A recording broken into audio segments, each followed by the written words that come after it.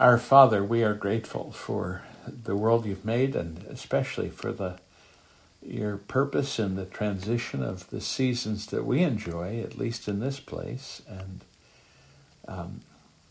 the loveliness of the trees as they change in their colors, and the coolness of the air, and we pray that we would ever admire the beauty of your world around us and the beauty of the life you've called us to, however difficult it may be at times. Nevertheless, the richness of it according to your purpose. And we pray that you'd help us now as we continue in our study of this great gift that you've given us to be able to speak to one another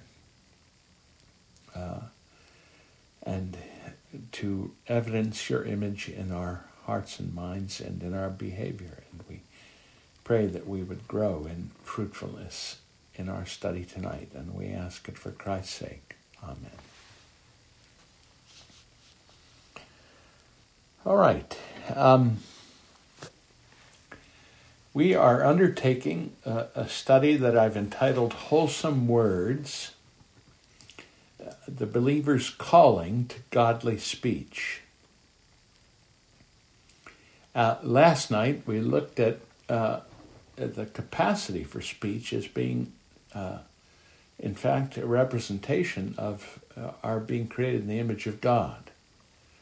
And tonight I want to take up what I'm calling how to do things with words. That may seem curious, but I hope you'll bear with me and see it through to the end. Last week we looked at a dilemma. A dilemma pointed out to us, to paraphrase Dr. Gaffin, whose thought we were following, the dilemma as of mankind, that is to say, men and women created in God's image, in his linguistic functions, as in all that he is and does, is to be understood as a creature who is created in the image and likeness of a linguistic God. In fact, we should say that especially in language, we reflect the image, the divine image.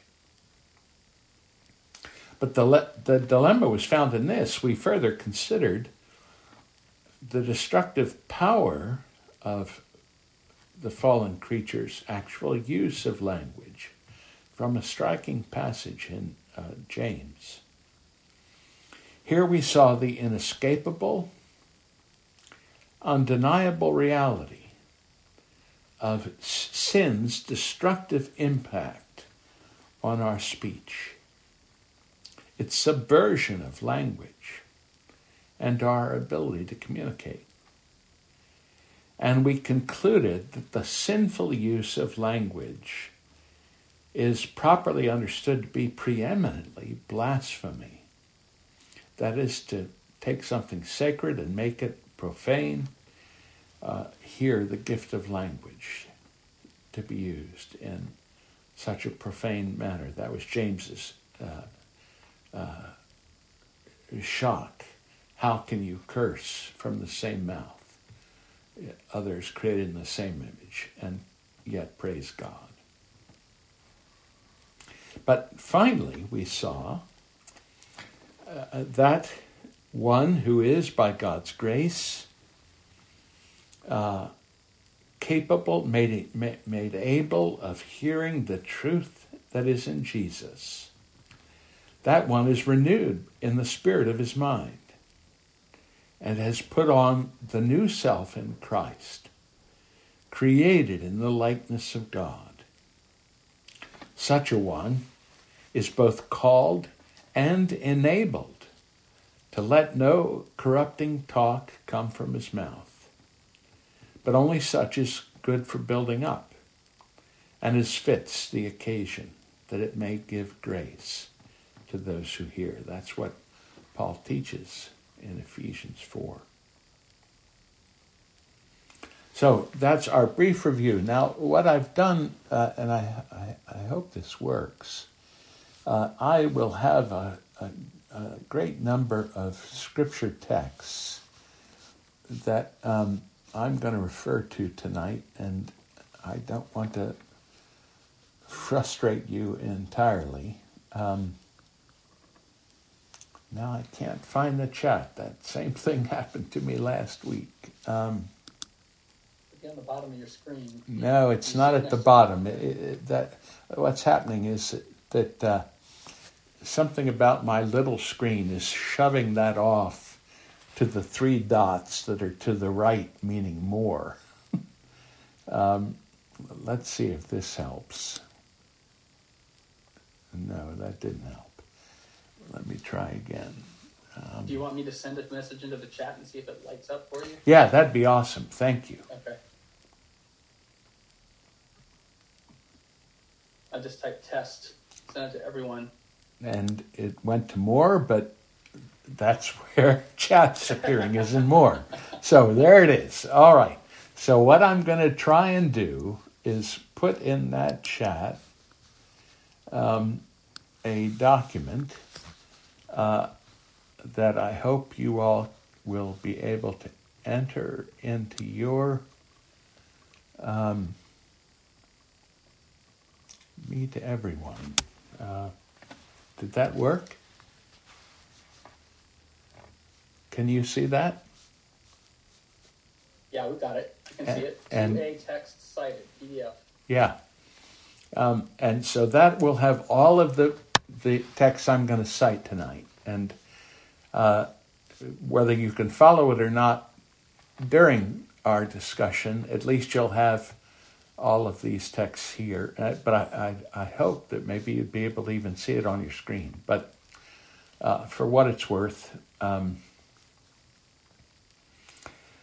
let's begin. In the middle of the 20th century, Anglo-American philosophy. Now you hear an intro like that, and all of a sudden you're already said, "What? Did I get on the wrong screen here?" But bear with me. Anglo-American philosophy, very interested in the theory of knowledge. That is, how do we know what we know? Concluded that the only known things are things seen, tasted, touched, heard. That was the extent of knowledge, properly speaking. That is, that knowledge was only things that came through the senses. Now they included as well with that certain logical categories that constituted knowledge. And this theory of knowledge came also to be a theory about language. It means that the only things we could really speak about with any meaning was the things that were testable. Speech was about things that had a truth value tested by something empirical, something that could be seen or felt. On this view, the chief view of language was the assertion of facts. Now this view was profoundly attractive to many, not in part because it rid philosophy of God. He can't be perceived by any sense. Of the soul, we need not wonder about some inner self or anything else immaterial. And so it was quite powerful in reinforcing an anti-Christian point of view. Whether it was adopted for that point of view or not, it was certainly adapted to that end. And this point of view is very popular.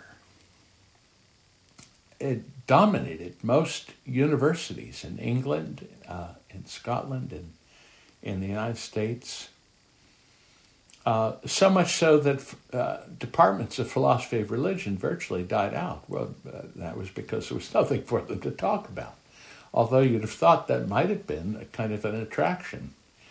But in any case, it was very popular until an extraordinary Christian philosopher noticed a slight problem with the theory. And that is this criteria for meaning, that is the only things that could be meaningfully spoken about, had to be testable by the senses or by certain logical propositions, didn't itself fit the criteria. It wasn't testable by the senses, and it wasn't obviously logically true. Now, that's a pretty serious defect for a criteria of meaning. For it means that if it's true, it's meaningless. And that led to, happily, a reconsideration of these things. But this was not the only problem with the reigning philosophy. It didn't account for our proper use of language that was far more than reporting facts about our senses or certain logical relations. And a wonderful philosopher, British philosopher of language, in 1955 gave some lectures entitled How to Do Things with Words.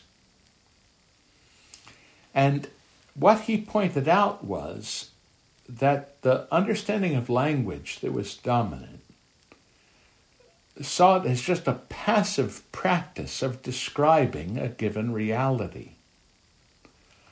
But what he pointed out was that language, in fact, engaged reality. And in fact, he spoke about, this is W.L. Austin, he spoke about speech acts. That language, in fact, was primarily about speech acts. That is, acts such as promising, I'll be there tomorrow. That doesn't describe any state of affairs or any logical relation. It simply describes, it's an act of mind, what I intend to do.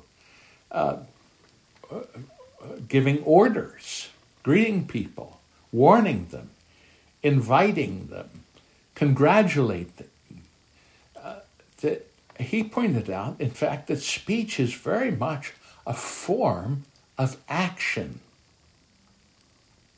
So, for example, if I'm at the bow of a great ship in dry dock that's just been built, and I take some champagne and shatter it against the bow, and I say, I name this ship Queen Elizabeth, in all of these circumstances, in appropriate certain ways, I have done something special. Namely, I have performed the act of naming a ship. Here the sentence is not being used to describe or to state what one is doing, but it is to express what one is actually doing. Again, making a promise. I'll give you a hamburger tomorrow. A famous promise of the cartoons. I haven't here simply conveyed a truth in speaking as if I have done something. I've committed myself to you and determined my future behavior by what I have said. Speaking, in other words, does something. Another person is addressed. They are challenged to respond. Necessarily, in speaking, some kind of relationship is established. There is a sense of responsibility and accountability with respect to what has been said. Now, all this may seem hopelessly abstract. I hope not. But the sages of Israel knew this truth about speaking very well. In fact, we might even allege that J.L. Austin stole the title of his book. That, in fact, Proverbs is a book about how to do things with words. Here, we learn the place of speech in the skill of living well unto God. And this shouldn't surprise us, for words are essential to wisdom's enterprise. Recall Lady Wisdom. What does she cry out in Proverbs chapter 8? Beginning in verse 6. Hear, for I will speak noble things, and from my lips will come what is right, for my mouth will utter truth. Wickedness is an abomination to my lips. All the words of my mouth are righteous. There is nothing twisted or crooked in them. They are all straight to him who understands, and right to those who find knowledge. Down to verse 12. In wisdom I dwell with prudence. I find knowledge and discretion. The fear of Yahweh is the hatred of evil. Pride and arrogance and the way of evil and perverted speech I hate. I have counsel and sound wisdom. I have insight. I have strength. The Proverbs is all about how to do things with words, the power of words. Consider Proverbs 18:20. From the fruit of a man's mouth, his stomach is satisfied. He is satisfied by the yield of his lips. Death and life are in the power of the tongue, and those who love it will eat its fruits. Now, here we see the wise man set forth the power of speech. We have a pair of sayings. They're identified as a pair by the repetition of fruit in the beginning of verse 20 and at the end of verse 21. They're identified as a pair by their common use of agricultural metaphors. And finally, they're identified as a pair by the image of eating. Verse 20 is a synonymous proverb. That is to say, the same thing is repeated twice. Words are the fruits of a man's mouth. There's the orchard metaphor. They're the yield of his lips. There's a harvest metaphor. As something that people feed upon. That is, the stomach satisfied, and he is satisfied. But it is peculiar in this, it's a kind of oxymoron. That is an expression that appears contradictory. For example, if I were to talk about a wise fool. The point is this: how can you satisfy your hungry and emptiness within by what comes out of your mouth? That seems a contradiction in terms.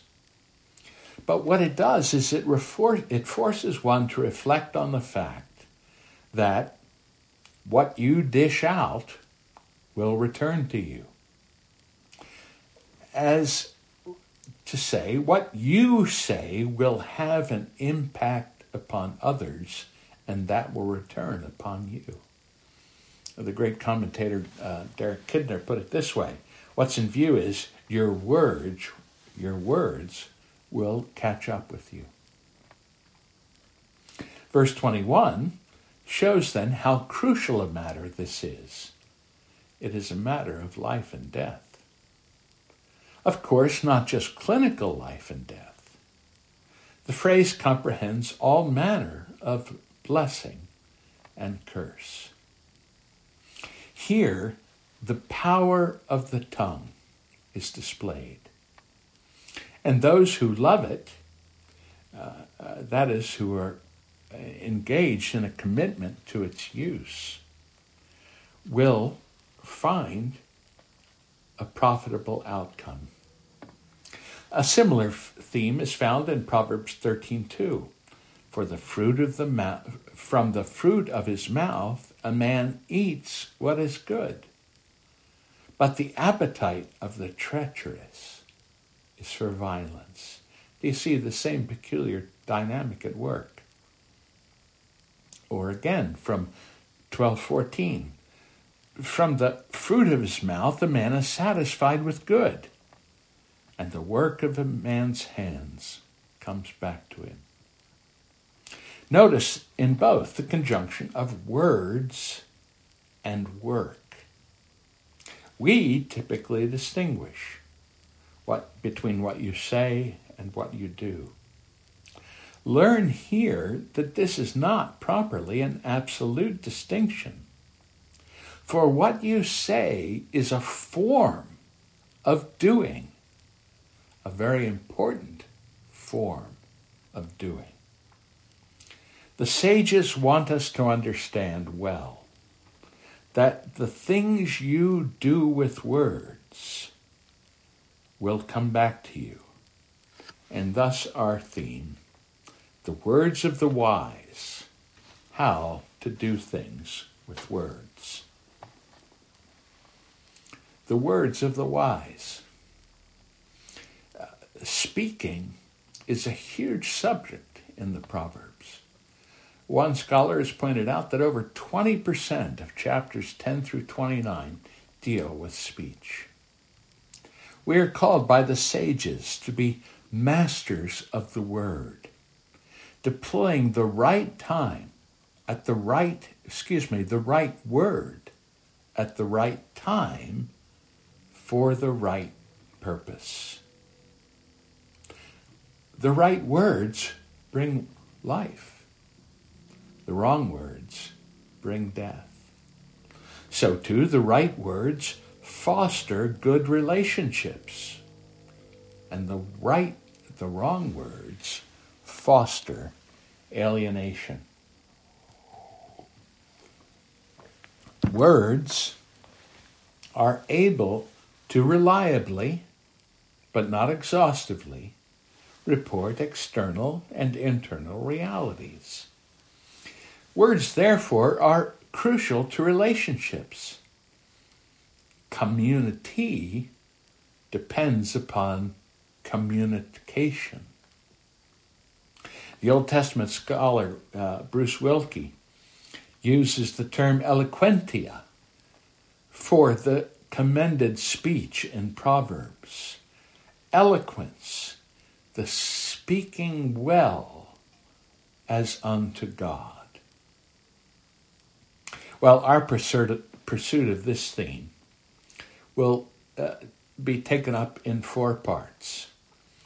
We're going to look tonight at the power of words. Then in the days ahead, we're going to look at a particular category of powerful words, that is, words of advice, both spoken and heard.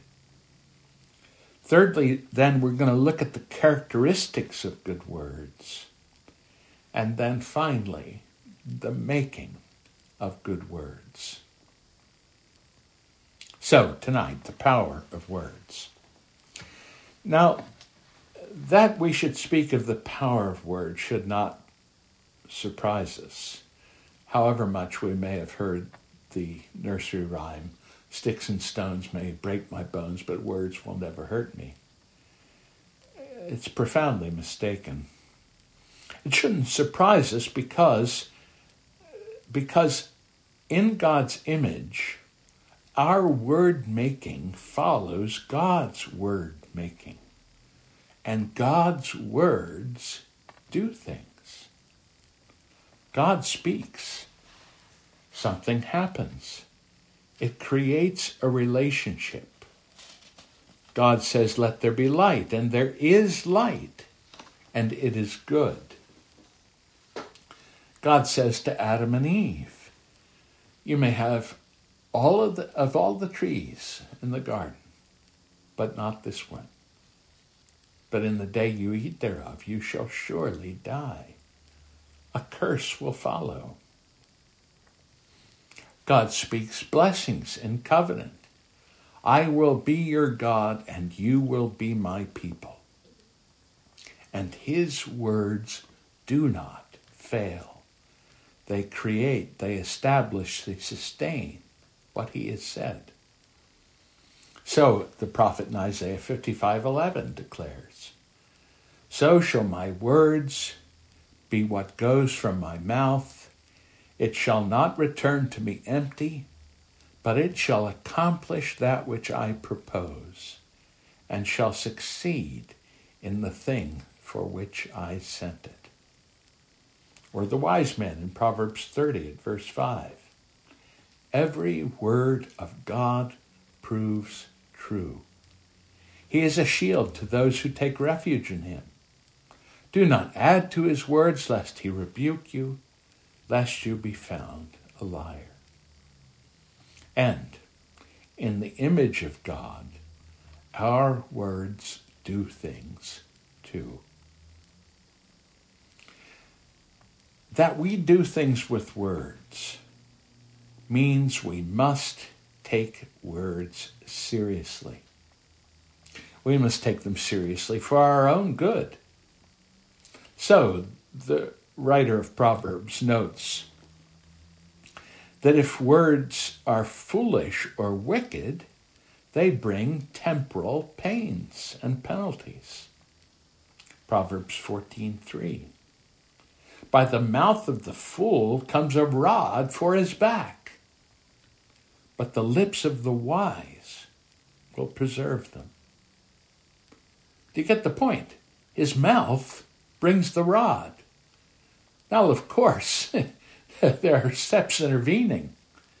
But what the wise man is trying to help us see is that regardless of what steps are intervening, there is a direct line between the foolishness that came from his mouth and that rod. On the contrary, but the lips of the wise will preserve them. Again, there are many steps in between. But the point is, there's a line between speaking wisely and the preservation of life. Proverbs 18:6, the same idea. A fool's lips walk into a fight. Striking image. Can you imagine? You think of the Western, the barroom scene. The swinging doors are flung open. Not some dusty old cow rustler, but a pair of lips staggering into the barroom. And he is ready for a fight. His mouth, says the wise man, invites a beating. So, our words bring things to pass. They're powerful. They bring temporal pains or punishments. So too our words can bring good repute. Proverbs 16:13. Righteous words are a delight to a king. He loves him who speaks what is right. Here a person prospers because he spoke uprightly to one who is ready to hear uprightly, and it does good to his cause. The same idea is repeated in Proverbs 22:11. He who loves purity of heart and whose speech is gracious will have the king for his friend. Again, the assumption is of an upright king, but this kind of speeching gains profit for the speaker. Speaking can store up good, or it can store up disaster. Proverbs 10:14. The wise lay up knowledge, but the mouth of fools bring ruin near. The mouth of the fool, Proverbs 18:7, is his ruin, and his lips are a snare to his soul. Proverbs 17:20. A man of crooked heart does not discover good, and one with a dishonest tongue falls into calamity. Here we see what words can do. And finally, we see the ultimate disaster, that words can either bring death or deliverance.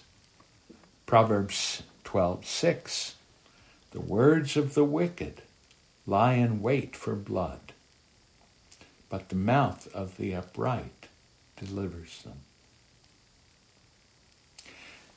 Now, this teaching is not simply a matter of our personal good, not a matter of personal morality, but words are powerful with respect to every part of our lives, particularly, the wise man notes, with respect to the good of the community.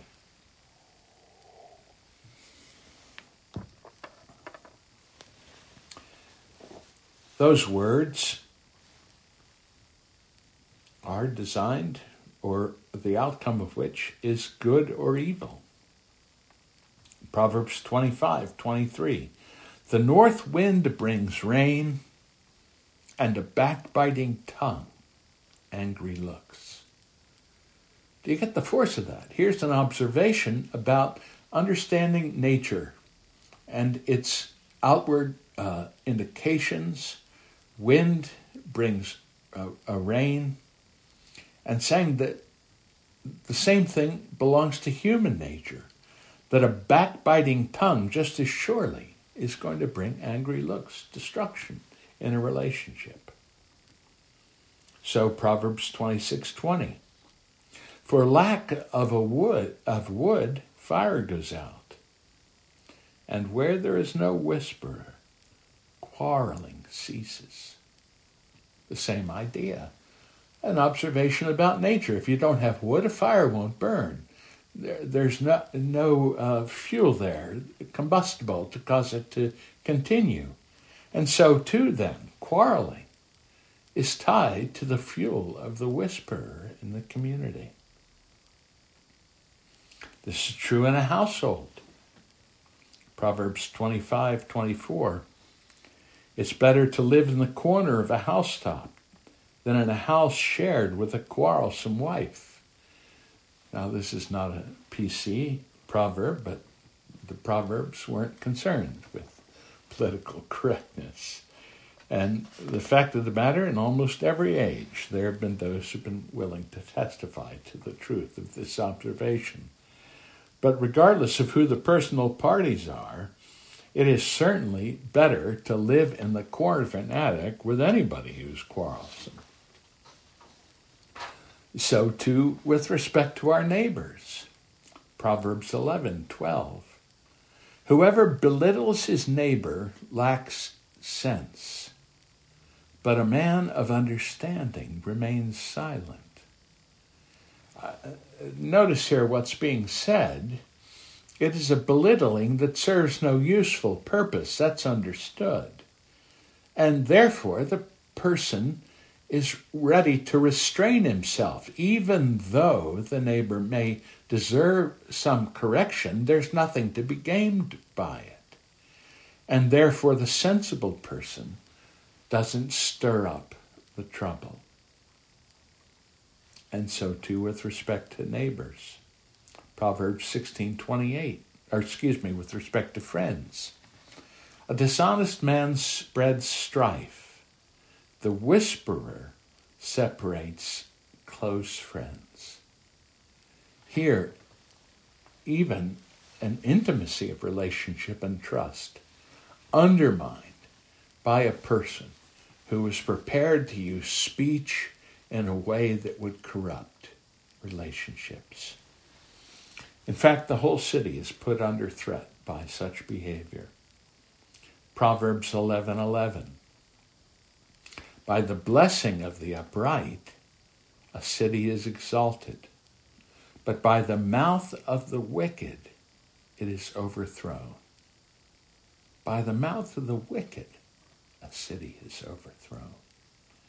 That's how powerful speech is. Now here with respect to a whole city. The same thing in Proverbs 17:7. Fine speech is not becoming to a fool. Still less is false speech to a prince. Do you see what's being said here? The fool, well, he isn't going to have false speech, fine speech. But false speech with respect to a prince is going to undermine the prince's authority and office. Those with responsibility of governing must speak the truth. Otherwise, destruction is not long in coming thereafter. That's the power of words with respect to personal well-being, with respect to the well-being of the community.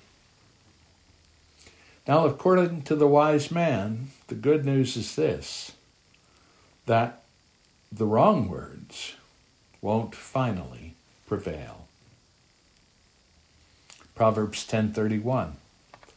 The mouth of the righteous bring forth wisdom, but the perverse tongue will be cut off. It may succeed for a time, but the outcome of the power of the perverse tongue is that it would be cut off. Proverbs 12:19. Truthful lips endure forever, but a lying tongue is but for a moment. Now, it doesn't seem that way to you and I, but in the entire scheme of things, the liar is a passing thing of hardly any moment. And we see this with respect to the liars of human history. And they won't prevail because God is the judge of unrighteous speech. No matter how powerful that speech is, there's one whose word is more powerful and is set against unrighteous speech. Proverbs 12:22. Lying lips are an abomination to Yahweh, but those who act faithfully are his delight. The Hebrew word there is used, translated abomination, is one of the strongest words for the description of something that's disgusting that belongs to the Hebrew language. We hear the same thing in Proverbs 6:16. There are 6 things that Yahweh hates, 7 that are an abomination to him. One who through his speech sows discord among brothers. Thus the power of words according to the scriptures, according to the wise man of Israel. Now there are qualifications, there are limits to the power of words. First, words may be employed in a way that is inconsistent with other actions and thus vitiate their power. Proverbs 14:23. In all toil there is profit, but mere talk tends only to poverty. In other words, you know the phrase, he talks a good game. Talking without anything that follows and supports is going to be undermined. It doesn't have power in and of itself. Second, false words cannot finally hide what is really the cause. Words cannot finally create reality. Rather, reality will expose false words. That's the hope that we have in a Creator God. Proverbs 26:23 and following. Like the glaze covering an earthen vessel, are the fervent lips with an evil heart. Now, this proverb is important for our household. We have earthen vessels, a many, in our house. Pots thrown that haven't been glazed. And although the form of the pot without glaze has a certain beauty to it, unglazed, it is frail, it is weak, it is ultimately useless to its end. It needs that glaze. But the earthen vessel, apart from that glaze, is corrupt. And the point is that whoever hates disguises himself with his lips and harbors deceits in his heart. He wants a glaze covering to what is, in fact, ultimately not useful. He who speaks graciously, believe him not if there are 7 abominations of his heart. Though his hatred be covered with deception, his wickedness will be exposed in the assembly. My mother's version of this proverb was in 3 words: truth will out. She constantly reminded us to ward us off the temptation of lying. Truth will out. Thirdly, this is qualified by the truth that these words don't work automatically. Proverbs 29:19. By mere words a servant is not disciplined, for though he understands, he will not respond. That is, a person who is unwilling, whose heart is turned away, can't be changed by words in and of themselves.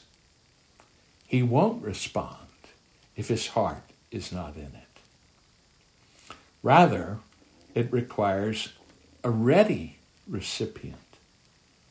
Proverbs 17:10. A rebuke goes deeper into a man of understanding than 100 blows to a fool. There's the point powerfully put. That if I get it, if my heart is in tune with it, if I receive it, that goes deep into who I am in a way that 100 blows will never touch my sensibilities. Proverbs 17:4. An evildoer listens to wicked lips, and a liar gives ear to a mischievous tongue. That's the sensibility of one who wants nothing to do with the truth. Now, with these qualifications, nonetheless, the sages would have us be well persuaded of the power of words. And thus they want us to know how to do things well with words.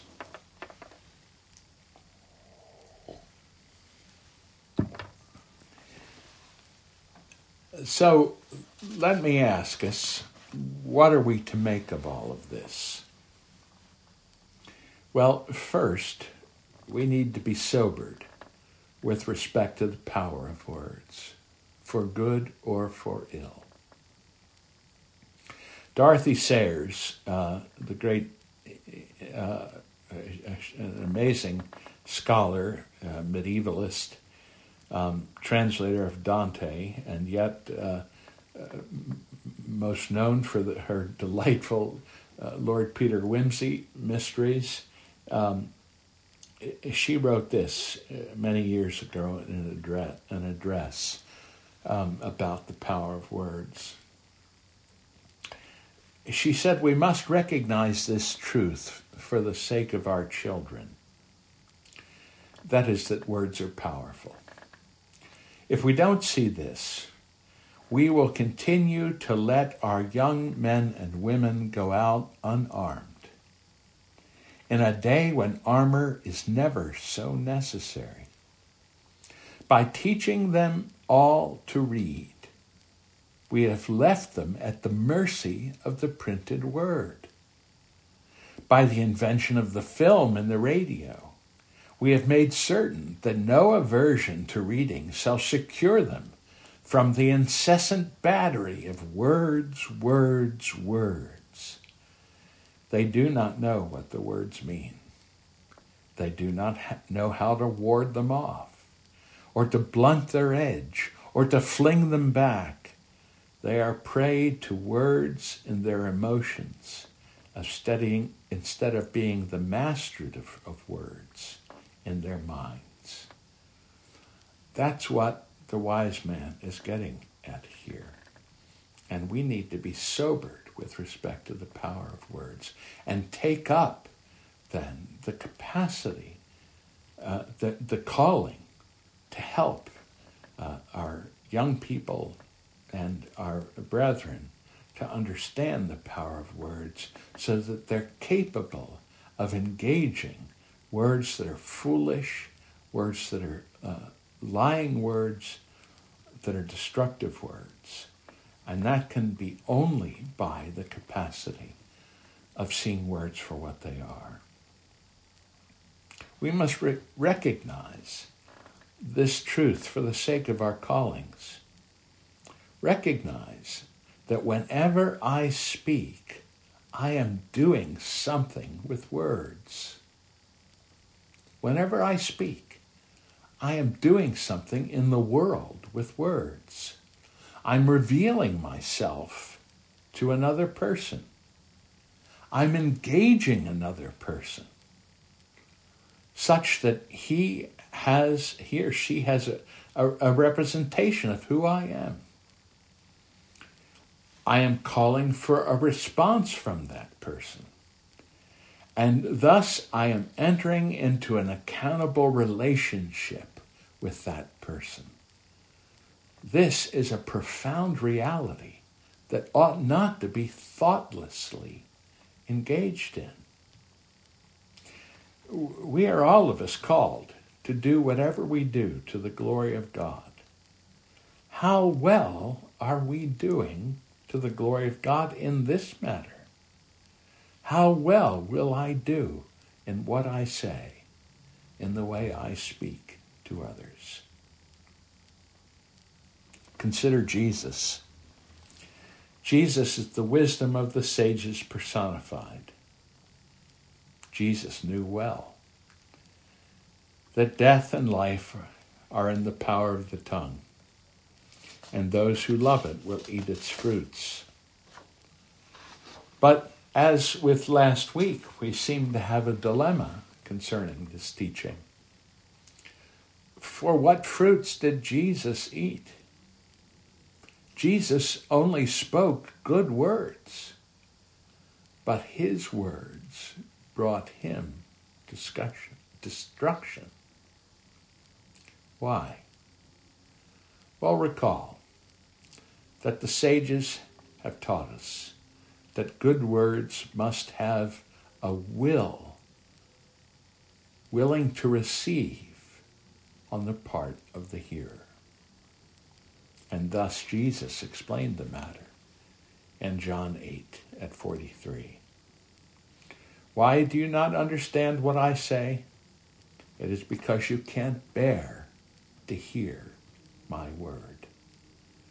You are of your father the devil, and your will is to do your father's desires. He was a murderer from the beginning and has nothing to do with the truth, because there is no truth in him. When he lies, he speaks out of his own character, for he is a liar and the father of lies. But here's the point. The Father approved of Jesus' words. He said, "This is my beloved Son, listen to him." And Christ did in fact eat the good fruit of his words, for the Father vindicated the words of his Son. As we hear in John 12 at verse 48, Jesus said, the one who rejects me and does not receive my words has a judge. The word that I have spoken will judge him on the last day. For I have not spoken of my own authority, but the Father who sent me has given me a commandment, what to say and what to speak. Jesus' words are not just a matter of light, but they are powerful to transform. As he said in John 6:63, the words that I have spoken to you are spirit and life. So, those who hear well will get it. This is Peter's wonderful testimony in John chapter 6 at verse 68. Jesus has spoken hard words. There are many who are turning away from him. And he looks to the 12 and he says, will you go away as well? And Peter's ears have been opened. Lord, to whom shall we go? You have the words of eternal life. And we have believed and come to know that you are the Holy One of God.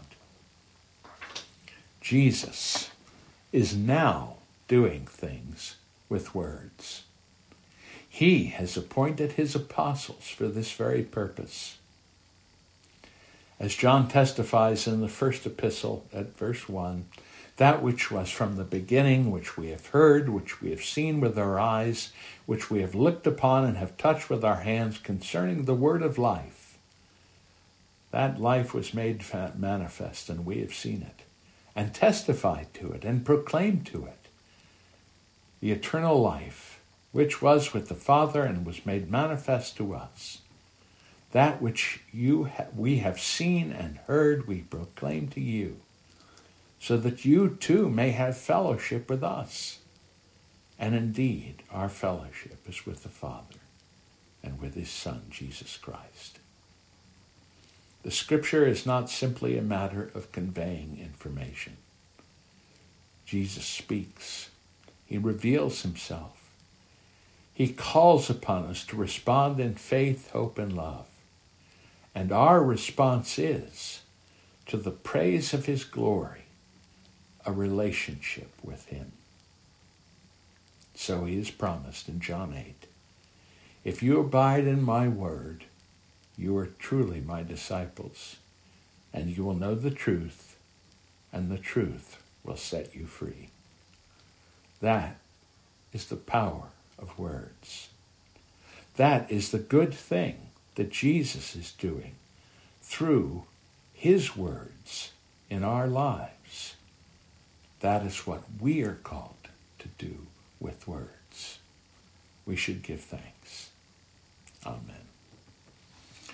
Well, let me stop there and give you a chance to catch your breath, and if you have questions or comments or concerns that you'd like to raise, I'm happy that we have I tried to keep a little bit of time so that we could have a conversation.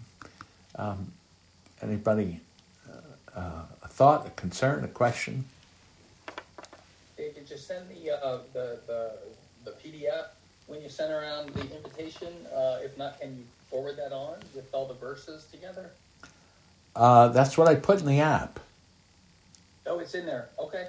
You put it in the chat, right? Or the chat, yeah. Oh, I'm sorry. Yeah, I guess I can just download it from there. Sorry, never mind. But I'm glad to email it as well, Chris, if it didn't work. No, I was able to download it and open it up. So, well, yeah. I wasn't. If you'll email it out, that'd be great. Sure. Okay. Oh, all right. I'm sorry. No, don't apologize. It's fine. I probably should have been able to download. I didn't even think about it. But a lot of good content there, stuff I want to kind of chew on and sure throughout the week. So thanks. Yeah, I'll put that in an email to everybody as soon as we get off. Other thoughts, concerns?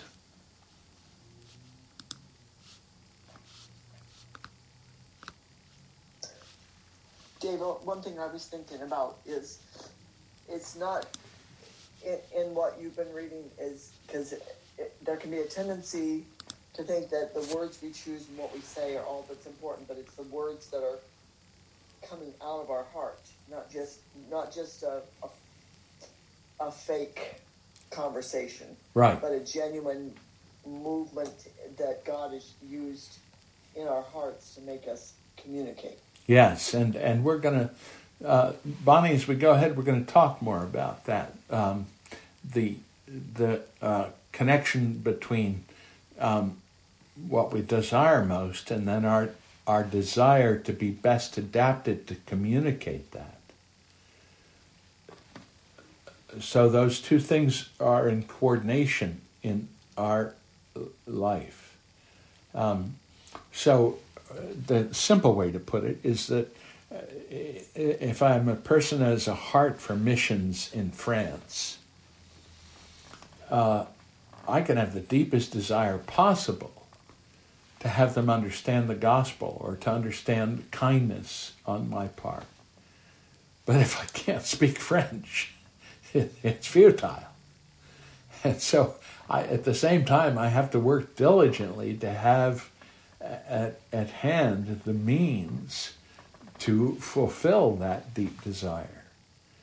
On the other hand, no desire of the heart, but simply a mechanistic use of terms is not going to be fulfilling to God's calling either. Am I speaking? Yeah, that's exactly what I was thinking. Because I was thinking about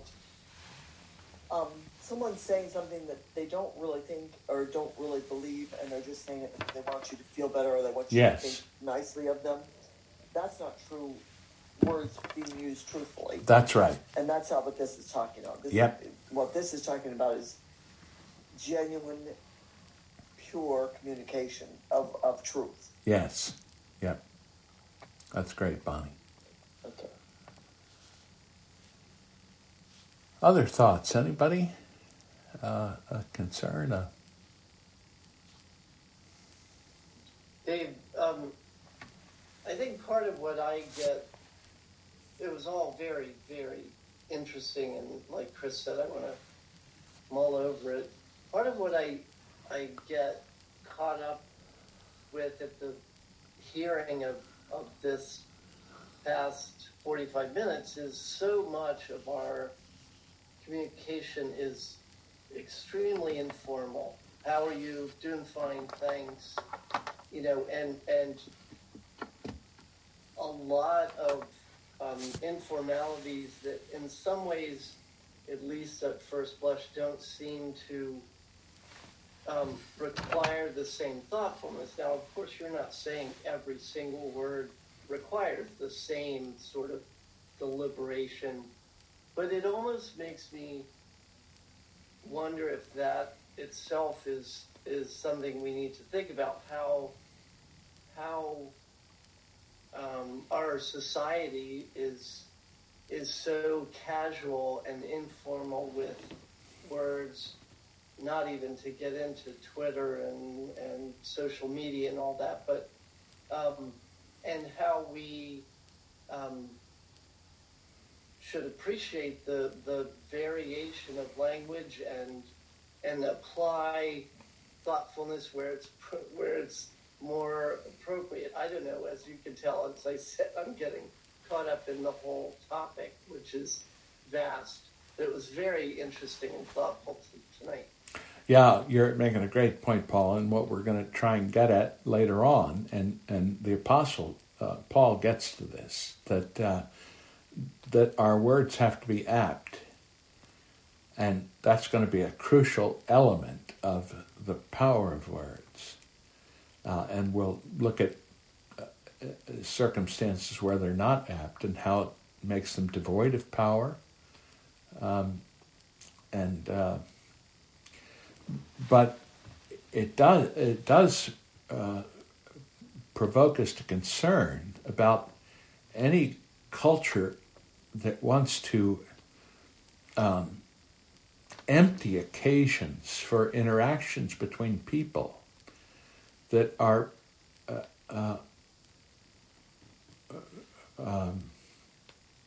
anything more than superficial. And I think that is part of the crisis we face at least in this country now, that words are no longer a communication of person to person, but they're code words for which power group you belong to. And almost like an insignia that you wear on your uniform, that they identify as you being on the right side, as opposed to you communicating your understanding of the nature of who you are, who that person is, the way the world is, and thus contributing to a deeper and richer possibility for relationship. Yeah, the word superficial is a better word than informal, because it, at least in a number of cases. Thanks, that's helpful.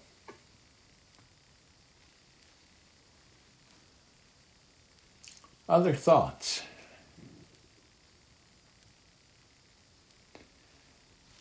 Well, I'm very grateful to you all for participating tonight. Next Wednesday, we won't gather.